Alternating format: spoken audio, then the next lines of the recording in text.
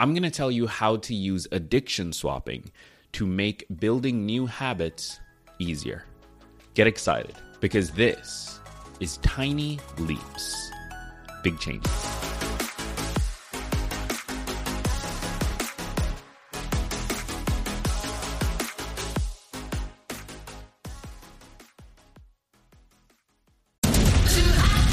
Knock that fire down, 19. Copy, Captain. Let's move. ABC Thursdays. Firefighters, we're family. Station 19 is back for its final and hottest season yet. The subject has explosive chemicals. With fiery romances. You're the love of my life. And Andy is finally in charge. I'm going to be the best damn captain the station has ever seen. Station 19. All new Thursdays, 10/9 Central on ABC and stream on Hulu. So like 2 episodes ago, I think it was like episode 832-ish or 833, I talked about how to make your life easier. I talked about how the goal for personal development, the goal for self-improvement should be to make following through on the things we want to do easier to stick with. Because it's not about being better or being good enough to do the thing. There's no such thing. Life is complicated and we are all experiencing the world in unique ways. And so there really is no being good enough or being better. There is only how easy can I make this on myself. Now, that episode I posted as normal, and I published it on YouTube as well. By the way, if you're not over on YouTube, follow me on YouTube, subscribe, link to that's in the description.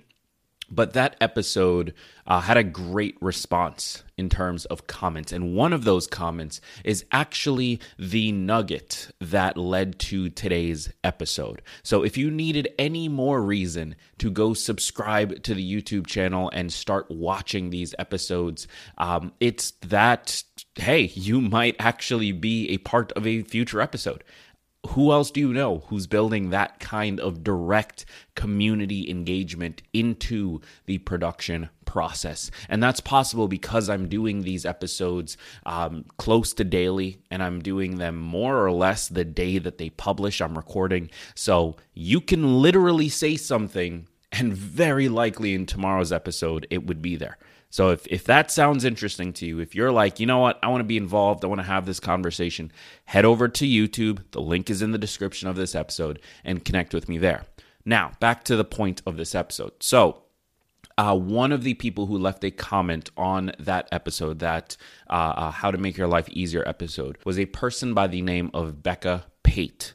And she shared a phenomenal example of how she helped herself to save more money, how to avoid sort of the spending that she was falling trapped to. And I know this is something we all struggle with. I know it's something that we can all benefit from. So what I'm going to do in this episode is I'm going to share her direct quote, and then I'm going to break down why I think this process worked for her and how we can apply it to our own lives. So this is going to be super, super good. And again, if you haven't already, join us over on YouTube. Start leaving comments on the videos so that I can start to incorporate your ideas into episodes as well. Now, before we jump into that episode, I do want to take a quick moment. I've got a quick ask for you. I published a little teaser episode on this earlier today. I'm looking to speak with current grad students or people who are going back to school. You're working full time and you're doing school after work. I want to connect with you. I want to learn more about what that journey has been like for you. So if that fits you, if you are that person, head over to tlbc.co/schedule, and I'd love to connect with you. All right, so here is what Becca Pate shared. And again, this was her sharing a process that she's followed that worked for her to save more money. So I'm going to read the direct quote. I think I maybe edited the beginning and the end just to remove the like, hey, I love your show type stuff. I love when people say that, but it feels really weird for me to read that back on camera. But okay, so I'm going to read her direct quote, and then we're going to jump into the conversation around it. I thought I might share one thing that helped me increase my savings. I was really having a problem stopping and grabbing something to eat.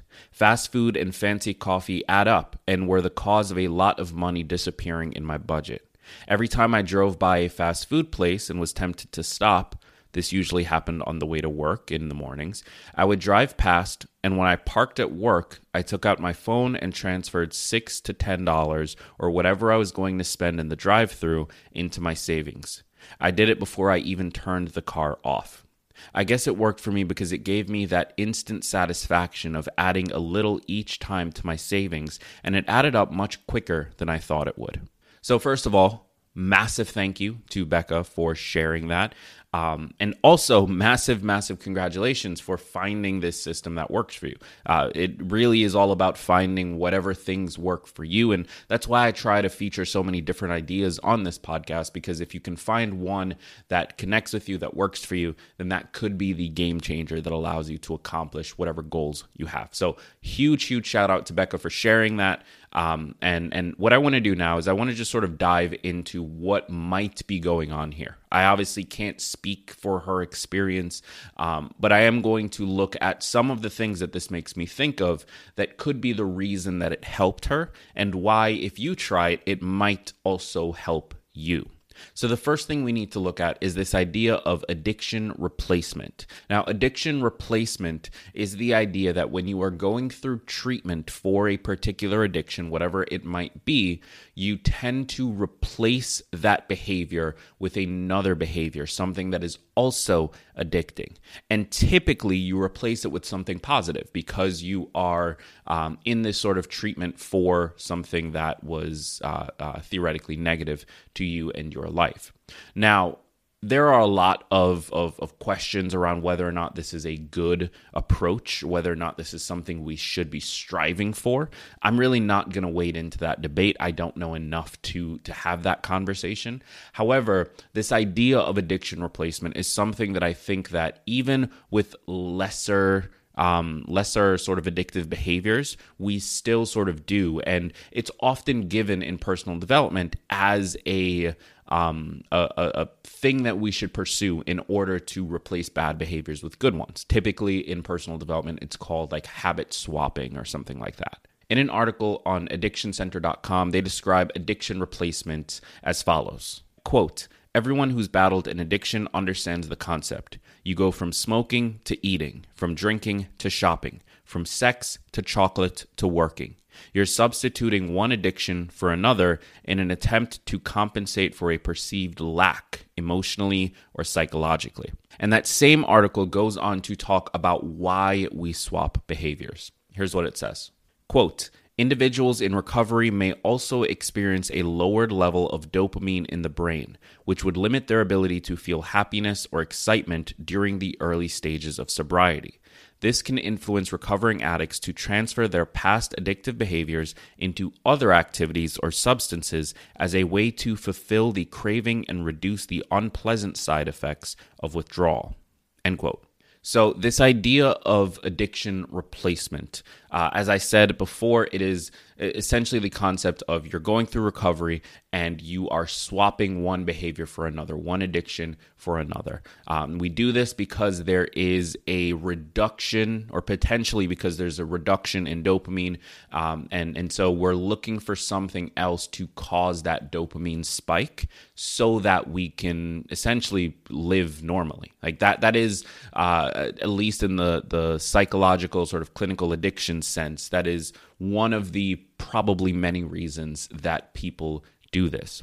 Now, what does this have to do with Becca's approach to saving money?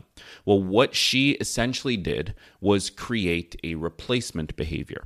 So she had this trigger. She's driving past McDonald's or Wendy's or whatever fast food place. She's driving past a place that wants her money.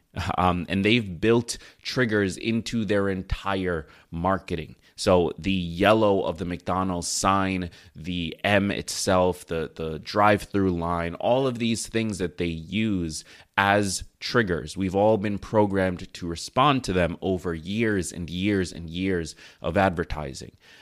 Because we have these triggers and our responses to these triggers built in, it can be really difficult when we get triggered to reject that behavior. So what Becca did, whether knowingly or not, was she took that trigger and she used it to tie it to a different behavior. And this probably took an enormous amount of willpower at first. It was probably something that was really difficult to consistently do. However, eventually she created an association between the trigger of fast food and the behavior of transferring money. And then she was rewarded. She had a little bit of dopamine, a little bit of satisfaction that came from seeing her bank account grow, came from seeing that number increase. So she essentially created this new chain, this new behavior chain between the trigger of this fast food sign or whatever it was that triggered her, the behavior of I'm transferring money over, and the reward of I see that number go up, and I know that that means something good. And again, there was probably a lot of willpower. I'm sure there were times along the way that she failed, but over whatever period of time, eventually this became an ingrained behavior and an ingrained association. It's very similar to addiction replacement, where we are trying to deny ourselves a particular behavior that is ingrained in us, that is a natural response to a conditioned stimulus. We're trying to deny that. And so for the beginning of that process, we're not getting the dopamine. We're not getting what we need in order to feel good. And of course, we want to feel good. So for a lot of people, what they'll do is they'll just go back to the behavior, get that dopamine in that way. It's a much harder process to try and get the dopamine from something else, and in this case, transferring money over to her savings. And creating this simple rule of whatever amount I was going to spend, I'm going to save instead, probably helped to push that behavior forward in those early days. So again, I want to give massive props to Becca for being able to do this and having it actually work for her. It probably was not easy. And so I don't want to present this to anyone listening as an easy way to save money. It's really not. Like, it's very hard to change that behavior and to associate the new behavior with the original stimulus and the new reward. It's very difficult to do. But with the right support, the right systems, and the right sort of approach, it can be done, as we've seen in Becca's case. So that's why I think that worked. I could be totally wrong. This might not even be that applicable to her life. But Becca, if you're watching this video, leave a comment down below. Let me know if I'm spot on or not. And if I'm not, that's fine. I'm really just theorizing anyway. For those of you watching or listening, however, here's how you can use this. Our goal needs to be, this is the behavior that we know is causing harm, the most harm. And then from there, here's the new behavior we want to slot in. And what we need to do to replicate this system is find the trigger for that original behavior and start to associate that trigger with the new behavior. Now, the one change that I would make here is to add some degree of accountability or support into the mix. This will help with that initial struggle and that initial willpower required to make the change actually happen. If we can reach out to a friend, reach out to a partner, a family member, whomever it is, and just say, hey, this is my original behavior. This is the new behavior I want to do. Can we have a check-in once a week just to see how many times I actually followed through? Or maybe the accountability is with yourself and you're actually writing this down, you're tracking it on a spreadsheet. But having some degree of accountability, no matter how small, can help with that initial period of change that needs to happen so that you can do the thing for long enough to create the association. So that's how I would apply it. And if you decide to do this, find the podcast on YouTube, leave a comment, and let me know how it went. If you've ever done this, find the podcast on YouTube, leave a comment, and let me know how it went. I would love to hear from you, and I'd love to feature you in another episode just like this one. So if you've got other things you've done, tips for improving your saving or your fitness, or your health, or your relationship, or whatever it is that you've done, I want to hear it.